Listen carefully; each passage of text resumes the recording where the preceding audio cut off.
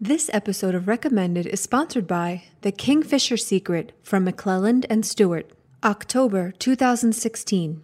In America, the election is a few weeks away. Journalist Grace Elliott has just landed a scoop that she believes will make her career. A porn star is willing to talk about her affair with the man some hope and many fear will become the next president of the United States. But no one will touch the story. Not even Grace's boss, the right-wing publisher of America's leading tabloid.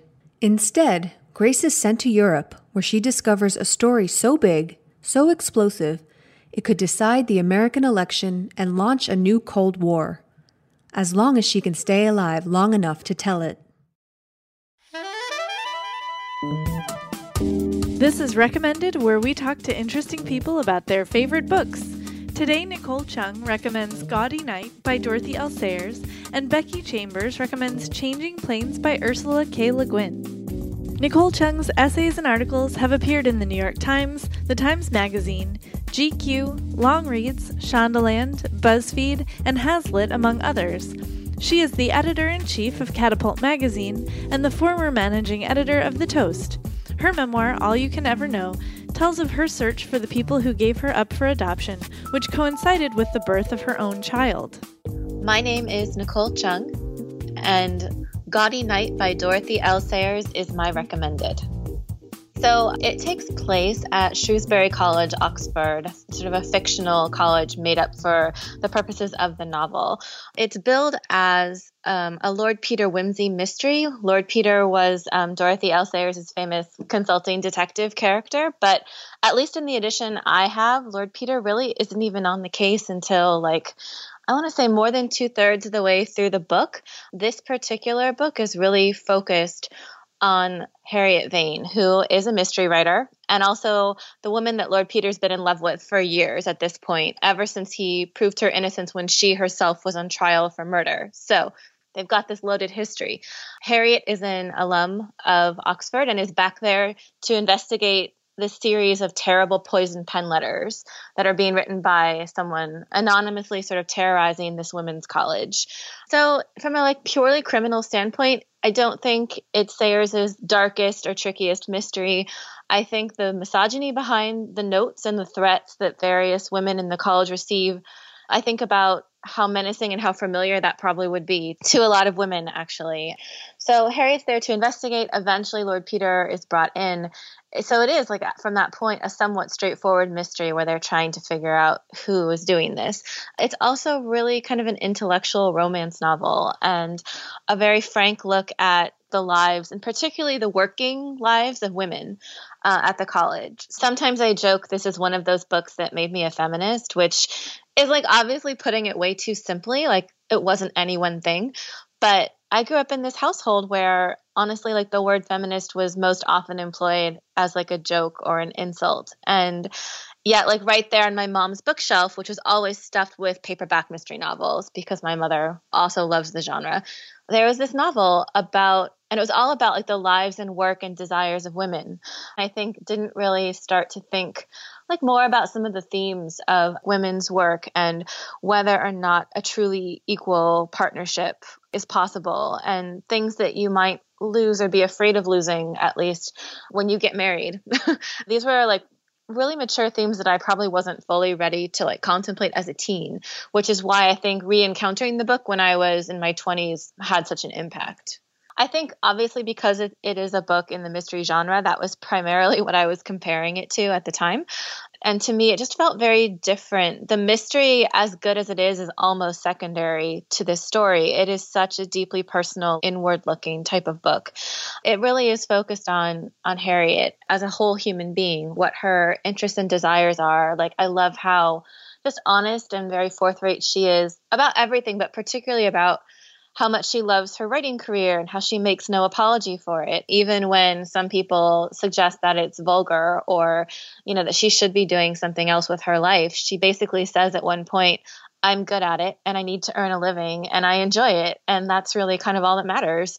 I wasn't expecting to read these long reflections about work and relationships and kind of what the risks are for women. I guess maybe even more at the time since this book took place in another era. But even today, like kind of what the risks are, what the cost of intimacy can be, not just for women, but for anyone. I believe Dorothy Sayers attended Somerville College in Oxford, and I only really started looking into her, I would say like later in my like late 20s, early 30s. I don't want to just assume. I don't want to assume too much about like the autobiographical nature of like any fiction writer's work, but I can just imagine there was a reason that she set this at a college that was maybe very much like the college that she'd attended. And maybe some of the times when Harriet's talking about her career, like how much it matters to her, I would imagine these perhaps were conversations or defenses that Dorothy herself had to make. I'm actually really excited because I used to edit for The Toast, and our resident historian there, Mo Moulton, who wrote a number of really wonderful pieces for us. Mo is actually writing a book about Dorothy L. Sayers. So I'm really looking forward to sort of having some of my work done for me, I guess, in terms of learning about Dorothy and really picking up this book and digging into her life, because I truly don't know, too much more about her personally, but I would like to. There's a really wonderful scene. I mean, I guess what I think of as sort of the definitive scene from this book is when Peter and Harriet go punting on the river together. And it starts out with them sort of having this appointment to talk about the case. And Peter's going to look at Harriet's case notes that she's been keeping since he hasn't been there investigating with her. And they're going to talk about it. She's basically asked for his help looking into the poison pen letters and trying to figure out who the culprit is. There's this loaded moment where Peter catches Harriet looking at him, like studying him. Nothing physical happens, but it's just like, I think one of the sexiest moments in literature. And then, he happens to catch her staring and she feels like suddenly fleshed and found out. And then a couple of minutes later, they're right back to the case and just discussing it again, like as partners and intellectual equals. And that was kind of a fascinating like tension to me at this point. They have strong feelings for one another and they've known one another for a very long time. But for Harriet, this is sort of like a new stage in their relationship. He's been all in for a while, and she's just starting to come around and figure out what that means. And she's still very afraid of taking the leap. But I appreciate it even in the midst of all of this romantic tension. They're still able to talk and converse and really dissect the case and keep their minds on the task at hand. It just shows like the different ways that they work together, and that even though a relationship can be like a frightening change, I think we sometimes fear like losing pieces of ourselves in these intense relationships. And Harriet certainly does in the book. You can see that it's still possible for them to be on equal footing and to not just be together romantically, but sort of work together professionally. So I love Harriet for her complexity. I know she can be difficult at times, and I appreciate that too. She's a survivor. She has this fierce will. She stakes this claim to her own career and her own life and her own happiness, and doesn't apologize for like going after these things that she needs. Doesn't apologize for her ambition. Again, I think reading that as a young person with a lot of my own doubts and anxieties meant a great deal to me. I love the cozy mystery genre. I guess I got it from my mother, but grew up reading like so many of the English like mystery novelists that she loved. I've read like every Agatha Christie several times, but this book is a little bit different. It's even, as I mentioned, really different, I think, from some of her other mysteries.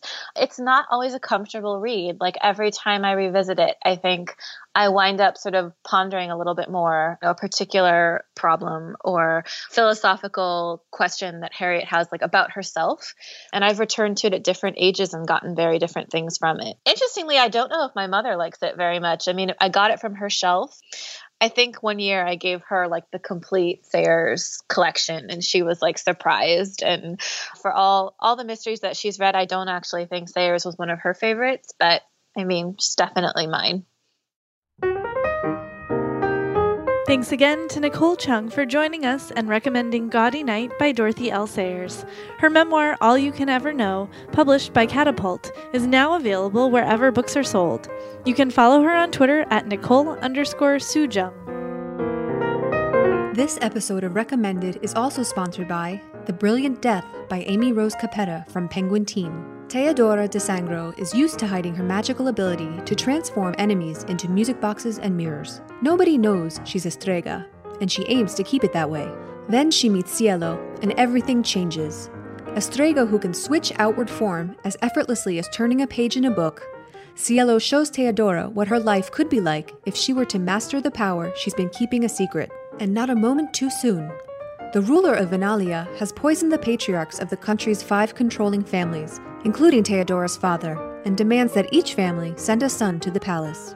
If she wants to save her family, Teodora must travel to the capital, not disguised as a boy, but transformed into one. But the road to the capital and to bridling her powers is full of enemies and complications, including the one she expects the least, falling in love. Becky Chambers is the author of the science fiction novels The Long Way to a Small Angry Planet, A Closed and Common Orbit, and Record of a Spaceborne Few. Her books have been nominated for the Hugo Award, the Arthur C. Clarke Award, and the Bailey's Women's Prize for Fiction, among others. She's currently at work on a solar punk novella series, with the first book planned for 2020. My name is Becky Chambers, and Changing Planes by Ursula K. Le Guin is my recommended. Changing Planes is a collection of short stories by Le Guin, and they are all tied together by the same conceit, which is there is this mental method called Sita Dulip's method, which enables you to shift between planes of reality. So simply by directing your thoughts elsewhere, you can travel to other worlds and meet other species and encounter societies radically different from our own. The book feels in a lot of ways like a travelogue. There's nothing with a big chewy plot. There's no thing we're searching for through all of it. It's just these wonderful stories about the places where that the narrator travels to. I found this book in the most perfectly appropriate way possible, which was that I bought it in an airport bookstore. What makes it so perfect is that the tongue-in-cheek bit of the premise is that airports are the perfect place to put Sita Dulip's method into practice because they're so boring. And there's something about this mental process that is bolstered by being bored, being uncomfortable, having absolutely nothing to do, and getting into this sort of trance of waiting. So the fact that I bought it in an airport and read it for the first time in an airport, the rest of it on a plane, was so perfect. It was so incredibly on point, and it really added to my enjoyment of the book the first time around. There are 2 stories that I have a particular fondness for, and talking about them now, they actually seem like weird choices because my overall feeling toward this book is so cozy and warm, and this book for me is the equivalent of a hug, a literary hug. But the 2 that I thought of first as favorites are actually pretty dark. The first is called The Ire of the Vesky. And the Vesky are this race of beings whose primary emotion is anger. I don't mean that in the sort of way you might think in science fiction, where you think of Klingons or something like that, who are aggressive and violent. They have those tendencies as well, but really what they feel is just rage, just this raw rage toward life and the universe and everything. And there's a bit in there about describing their funerary customs and how the way they react to a loved one dying is not through sadness or, feeling bittersweet about it, is to curse that person. And there was just something about that idea, and particularly in the way she writes it. There's another story called The Island of the Immortals, and I can't talk about it too much without spoiling the twist, because I do encourage folks to go read it. But there's this island that is purported to have immortal beings living on it. And in very typical Le Guin fashion, this, of course, comes with a catch. So it's in some ways kind of a gruesome story, but also one that's rather brilliant. This was not my first experience with Le Guin. I was introduced to her in high school. I would have been 15 or 16. And The Left Hand of Darkness was the first book of hers that I read, and it was transformative for me. I often credit that book with being the reason why I write science fiction, not just why I'm a fan of it, because I already was by that point. But she's the one who really opened my eyes to the possibility of story, what storytelling in this genre could be. So when I saw a book of hers that I hadn't read in a bookstore, I bought it immediately. I didn't need to look at the back. I didn't care what it was about. If her name was on the cover, that was good enough for me. I think the thing that made this one particularly special was the through line through all of it, this narrative conceit that we have one narrator who is telling all these stories about the places she's been. Even though each story is in its way contained, it still all feels linked, and yet there's no plot. There's no MacGuffin, there's no climax and denouement. And I don't mean in the arc of the book as a whole. I mean within the stories themselves. They're often just these descriptions of places and the people that live there. What we're taught in storytelling is, everything's got to have this 3-act structure, and you've got to have stakes, and you've got to have conflict, and you've got to have this and that and the other. And she doesn't in all of these. There is conflict and there are stakes, but they're not why you read it. And it struck me at the time how often I kept coming back to this book, even though it broke all the rules that I had been told about how a book is supposed to work, what it is that makes a book compelling, because it wasn't stakes and conflict that kept bringing me back. It was just these beautiful descriptions of these places. It was almost more like going through a photography book or a museum than sitting down and reading something. Le Guin was a huge influence on my writing, and Changing Planes I would point to as one of the two big ones, The Left Hand of Darkness being the other, that really changed the way I thought about writing. In one respect, Changing Planes does a really great job of creating aliens that feel alien. I don't know of any author, past or present, who could write that as well as Le Guin did. She had this uncanny knack for making cultures and mindsets and mythologies that you could almost grasp, but that was just outside of your human ability to fully wrap your brain around it. Changing Planes is a great example of that, because there are cultures in here that are very strange and very difficult to understand, and that are never properly understood. And, even by the end of the story, you're still there scratching your head and maybe feeling a little uncomfortable or a little lost or confused. And I think that sums up what meeting an alien would actually be like. When I write aliens, I try very hard to challenge my human assumptions and to think outside the box and to not be afraid of getting a little weird or making things that aren't easy to understand. I'm obviously nowhere near the level that she was in that respect, but her work encourages me to always keep pushing those boundaries. The other aspect of this book that I really owe a lot to is the fact that it had this kind of funky structure and didn't have a plot as the driving force. When I first started writing The Long Way to a Small Angry Planet, I almost gave up on it a number of times because I didn't think it was a real book. I'm putting real book in air quotes here, because it didn't have 3 acts and a MacGuffin and a plot and planets exploding and all of these things. I didn't think anybody would be interested in reading this book that was really just this slice of life about these people and the places they go to. Whenever I started to get into that, I would remind myself of Changing Planes. And I would say, okay, well, but here's this book that you loved that didn't have any of those things either, and you've read it time after time after time. Like, I read it so many times and kept coming back to it and loved every read. So if you loved that book despite its lack of those things, there's a decent chance that somebody may at least want to read yours, even if it doesn't have that stuff. Happily, I was right, but I never would have had the courage to do that if I hadn't read this book.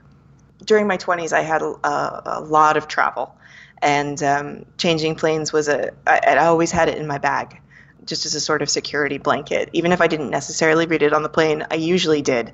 Even if I didn't, just sort of knowing it was there, it was this comfort during what she, in the book itself, describes as an unpleasant time. If you need a literary vacation, if you need a break, this is a book that will very easily take you away from here. Thanks again to Becky Chambers for joining us and recommending Changing Planes by Ursula K. Le Guin. You can find Record of a Spaceborne Few, published by Harper Voyager, wherever books are sold. You can learn more about her at otherscribbles.net. Next week on Recommended, one author talks about the serendipity of finding the right book at the right moment. Books have to spark with you. at a certain point in your life. And a lot of times you don't like a book, not because it's bad, but because it's just not the right book for you in that exact moment. And this was the right book for me at that exact moment. It was exactly the right book. Thanks again to our sponsors for making today's episode possible. If you like what you heard, please take a moment to review and rate us on Apple Podcasts. We love to hear your feedback, and it helps other folks to find the show. You can find show notes at bookriot.com/recommended, and you can email us at recommended@bookriot.com.